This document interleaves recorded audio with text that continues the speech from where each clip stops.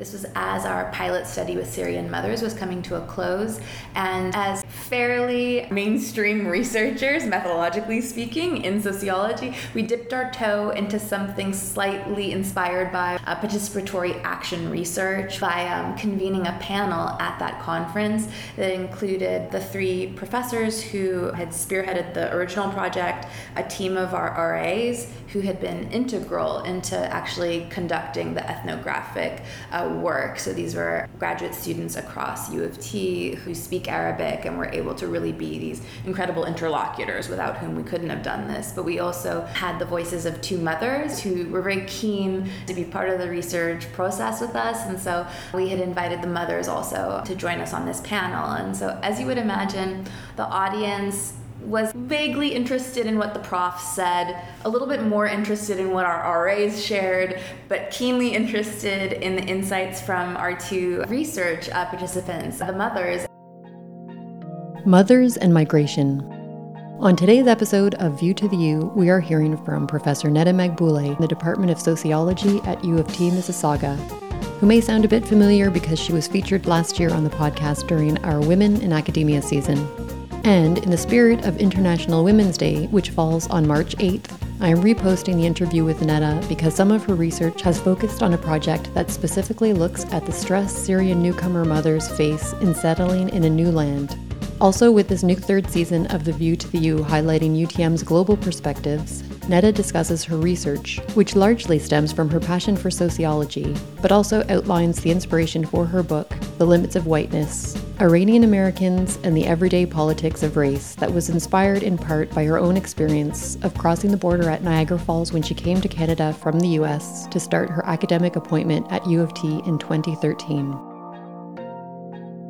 Hello, and welcome to View to the U, an eye on UTM research. I'm Carla DeMarco at U of T Mississauga. View to the U is a monthly podcast that will feature UTM faculty members from a range of disciplines who will illuminate some of the inner workings of the science labs and enlighten the social sciences and humanities hubs at UTM. Neda Maghbouleh is an assistant professor in the Department of Sociology at UTM and the U of T. Her research integrates the study of race with the study of immigration by examining settlement and discrimination-related challenges faced by Middle Eastern and North African, or MENA, heritage immigrants who settle in North America. Neda completed her BA in sociology at Smith College before earning her MA and PhD at the University of California, Santa Barbara. Prior to joining U of T in 2015, she was a postdoctoral fellow at the Center for Faculty Diversity. Neda's first major project on Iranians and race in the U.S. culminated in a sole-authored book, The Limits of Whiteness, published in September 2017 by Stanford University Press. She is currently the principal investigator on a recently funded 5-year SSHRC Insight grant that is a longitudinal study of integration-related stress among Syrian refugee newcomers to Toronto and Peel region. In 2018, she was also awarded the Ontario Early Researcher Award by the Ministry of Research, Innovation and Science. My name is Neda Maghbouleh. I am assistant professor of sociology, and my work broadly is at the intersection of the sociology of race and the sociology of immigration.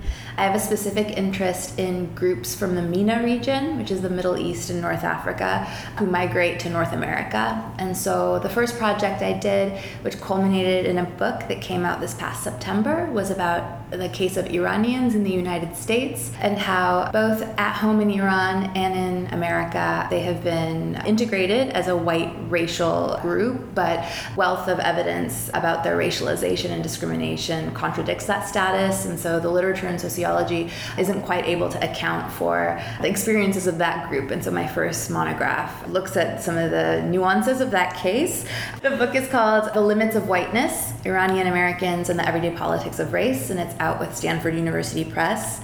Throughout the course of sort of finishing up with the book, I was really lucky to be here in Canada for that epic federal election in 2015, where we had regime change here and suddenly this newfound commitment to integrating 25,000 Syrian refugees by the end of that year. And so with Prime Minister Trudeau's commitment came a targeted research grant through SSHRC and the Government of Canada for researchers from any field to do a project related to the well-being of Syrian refugee newcomers. And so myself and two colleagues in my department, Professor Ido Peng in public policy and sociology, and Dr. Melissa Milkey here at UTM campus, who's also our graduate chair, we put together a proposal and somehow got the funding. So we did a one-year pilot study of stress among Syrian newcomer mothers. And it was really cool just to get those sorts of insights directly from the newcomers themselves about the things that were working and working less well in their first 12 months in Canada.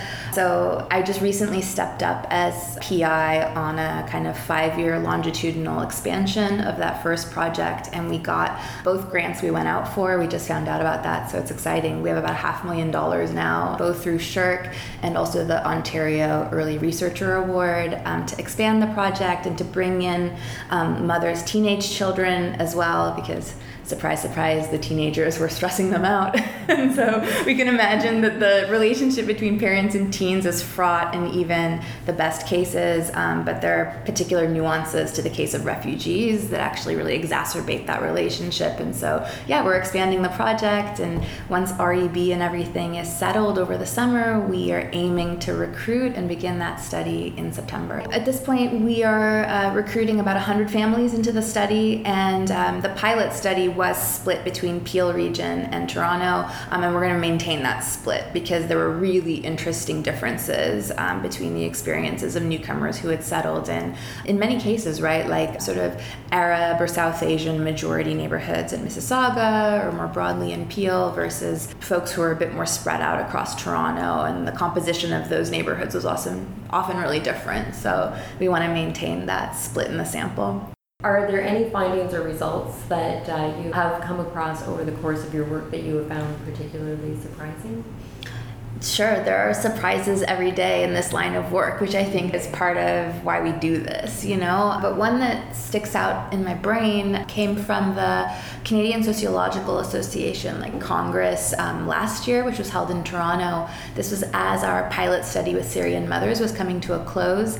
And as fairly, mainstream researchers, methodologically speaking, in sociology, we dipped our toe into something slightly inspired by or resembling participatory action research, which is a different kind of way of imagining the research endeavor as something that, researchers and participants are working really collaboratively. That boundary is troubled, so we didn't do a full-on PAR type of a project, but we dipped our toe by convening a panel at that conference that included both the 3 professors who had spearheaded the original project, a team of our RAs who had been integral into actually conducting the ethnographic work. So these were graduate students across U of T who are natives of the region, who speak Arabic, and were able to really be these incredible interlocutors without whom we couldn't have done this. But we also had the voices of 2 mothers. There were 2 mothers who were very keen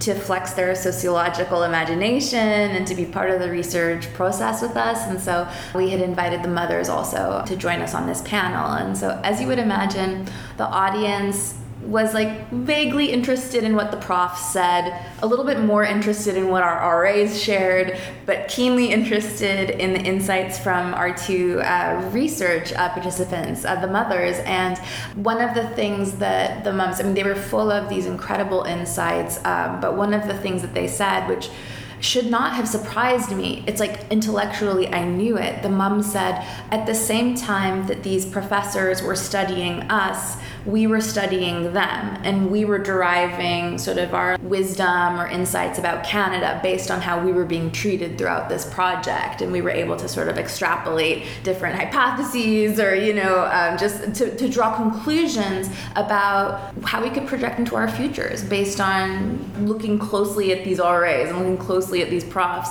And again, that's not a gee whiz moment. It shouldn't have been, but for me that was very profound, that really the tables had turned, and that this was just as much their knowledge production and sort of involvement in the research as it was for us too. And so I was wondering if you could tell us a little bit about how you got into this particular field of study in the first place. Yeah, mine is I think, quite typical story of someone who goes off to university as an 18-year-old and had never heard the word sociology, but took that first class, right? And it was like worlds open to me, where things that I had observed, were sort of validated as patterns that were linked to structure. I had a whole new vocabulary, the language to put into words, things that had often bothered me or just things that stuck out as intriguing. So that's the genesis of my whole career. It just was that one first sociology class that blew my mind. I think the reason why I stayed in sociology all the way throughout undergrad, through my PhD, and now in an appointment in a sociology program is I appreciate it's a broad umbrella, like methodologically, substantively. I'm thrilled that one of the courses I teach at UTM, which is considered a service course, meaning it's a slog and people typically don't like to teach the class, but it's the one that renews my passion for sociology every term, is called Logics of Social Inquiry. And it's a sort of survey course where students get a taste of everything from demography and statistics all the way through ethnography and social network analysis, everything in between. And so just recognizing that there's this plurality of methods, these means to actually collect data and analyze it. It just renews my passion for soc and how it's unwieldy, can be troubling, but also it's its most exciting thing about it. Right. And I know, though, you have also an interesting story, if you can talk about it, but for your book, Limits of Whiteness, I remember you telling me that it sort of came about when you were coming to Canada. Sure. So, when I had done my PhD in the U.S., and I was also born in the U.S., so all I had known was the United States, really, except for a couple semesters of travel here and there. But, it had always been kind of this project that I imagined toggling between the racial ideologies and hierarchies that shape the socialization of people in Iran, who would then be the immigrants to the United States later, right? And how they enter a different racial order that sometimes have rules that map onto but also differ dramatically at times from the racial order that people learned back at home. And so I was still thinking of it in this sort of binary, the homeland, the host land, things that transnationalism had troubled many decades ago. But I was trapped there, just such an ugly American, frankly, and then the simple act of getting a academic appointment in a third country, a different place, and the simple act of crossing the border at Niagara, and my own race changed, where on the Canadian census, Iranians, Afghans, people from that region of the world, Southwest Asia, technically, right, would occupy the category in Canada called West Asian, versus in the US where Arabs, Armenians, Iranians are classified as white. And so that was a very profound thing. Again, it shouldn't have been my Oprah aha moment, the same way what I said about the panel we had at Congress. It's intellectually, I had read the literature, I knew that this was a thing, but it was that embodied act of crossing a border and the way the state made sense of or integrated me. It was different. And so that animated then all of the revision and really the shape that the book took. The book was written entirely in 3 years in Toronto. And so it was data, the ethnographic data had been collected as a graduate student, but everything from the political philosophy of Charles Mills, right, who has his PhD from U of T, through just so many different influences. These were my Canadian influences that really actually shaped the monograph that ended up coming out. This is a very broad question, but I like to ask it because I think it could lead to lots of different answers. But what do you feel is the biggest impact of your work?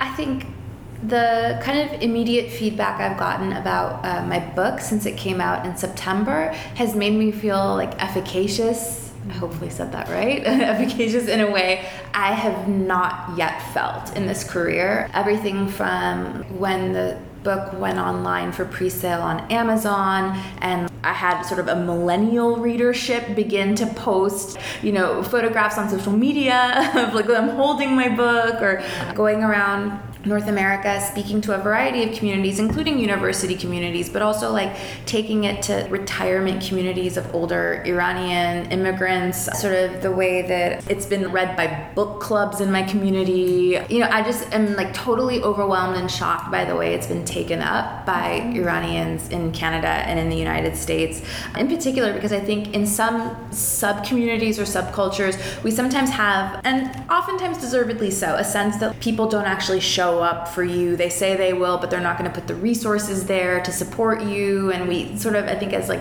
artists or scholars can sometimes have an antagonistic relationship to the communities that we belong to sometimes.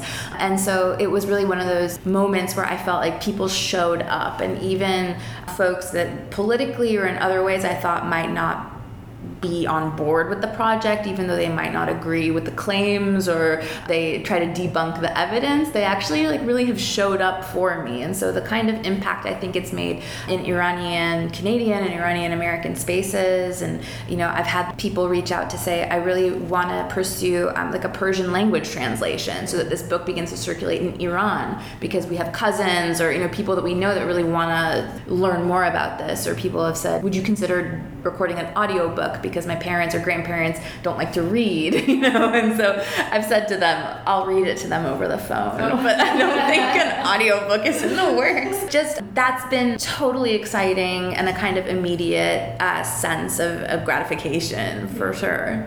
It's amazing to know that it's like resonated with that many people, though. Like, as you say, beyond the academic audience. Yeah, because, you know, you always, I think, write with some audiences in mind. And I think unabashedly at different points in the writing process, I had prioritized this community of diasporic Iranians. And there were times where I think other people in sociology either questioned that choice or wanted me to sort of pause and take stock of what I might be giving up to have made that decision. But ultimately, I think that it reached the audience that I actually had in mind. And maybe that's not the same audience that other folks in my field more broadly are looking to write for. Yeah. And so the last question I have, the discussion of promoting and supporting women in all careers is an ongoing dialogue, but I was just wondering if you have personally come across any challenges in the course of your career, or if you have words of encouragement, or sometimes what's been brought up in this space is there was a mentor that sort of inspired you to continue on, any of that? Yeah, I think the challenges facing women in academia are connected to the challenges facing women in all career tracks. Some of the specifics may be different, but nonetheless, these occupations, these industries, they all were designed to promote and benefit and serve, in every case, white men. Like, that's all of it, and that's not specific to academia, right? And so I think at best, this career is one that tolerates queer people, it tolerates women of color, but there isn't anything that I've experienced that resembles, right, a kind of acceptance, much less thriving. And so that sounds really negative or cynical, but I think that when I look across the character of women's work in a variety of fields, that's pretty much the state of affairs. And so there was just a study that came out, a report yesterday that said across sort of different occupations in the wider field of higher education, women of color make 67 cents on the dollar to what white men make. And that's across administration and faculty and staff. So collectively, 67 cents on the dollar. And so I think a sociologist might say, right, we could start with the material and we could actually start, right, with equity in pay. I would say what has characterized the better parts of my trajectory in stark contrast to places where I struggled really was about cultivating a network of mentors, or even like something I'll share, which was like a piece of lingo I picked up along the way since starting the job at U of T, which is cultivating a network of sponsors. And so you could think of sponsors as somewhat different than mentors. Mentors are kind of in the trenches with you, helping you through kind of the ticky-tacky of like everyday life and your job. And it's good to have more than one. You're sort of sharing the load and getting multiple perspectives, but also that it's so key in this career to have sponsors. So that's someone who sort of would vouch for you, you. They have access to opportunities or networks that you don't, because actually they sort of in the power structure occupy a higher position than you. And so cultivating a network of sponsors as well, right, who aren't doing sort of the on the ground mentoring or peer mentoring with you, but can sort of, put your name forward when those little niches or those windows open up, that's key. And so I realized in my trajectory, the places where I had momentum and where I just felt like I had synergy between my life, my goals, my career, were these moments, right, where mentors and sponsors either revealed themselves to me or it was serendipity. We found one another. And then there have been times, right, throughout the career track where the mentors or even sort of peer mentoring colleagues, that has felt more fraught or more frayed, those connections. Yeah, to the extent that women or other marginalized people in whatever occupation can lift one another up and find one another and cultivate those sorts of relationships, I think is really key. And so it's interesting right now as assistant professor to be stepping into a more mentoring function for scholars who are coming up through undergrad or graduate school, postdocs. And so right now I kind of feel like I'm in between. I still need some mentorship profoundly, but also I'm being asked to mentor in new ways that are really challenging and interesting too. I just wanted to thank you so much for coming in today. Thank you. I would like to thank everyone for listening to today's show. I would like to thank my guest, Netta Magbule, for telling us about her research in the Department of Sociology at U of T, Mississauga.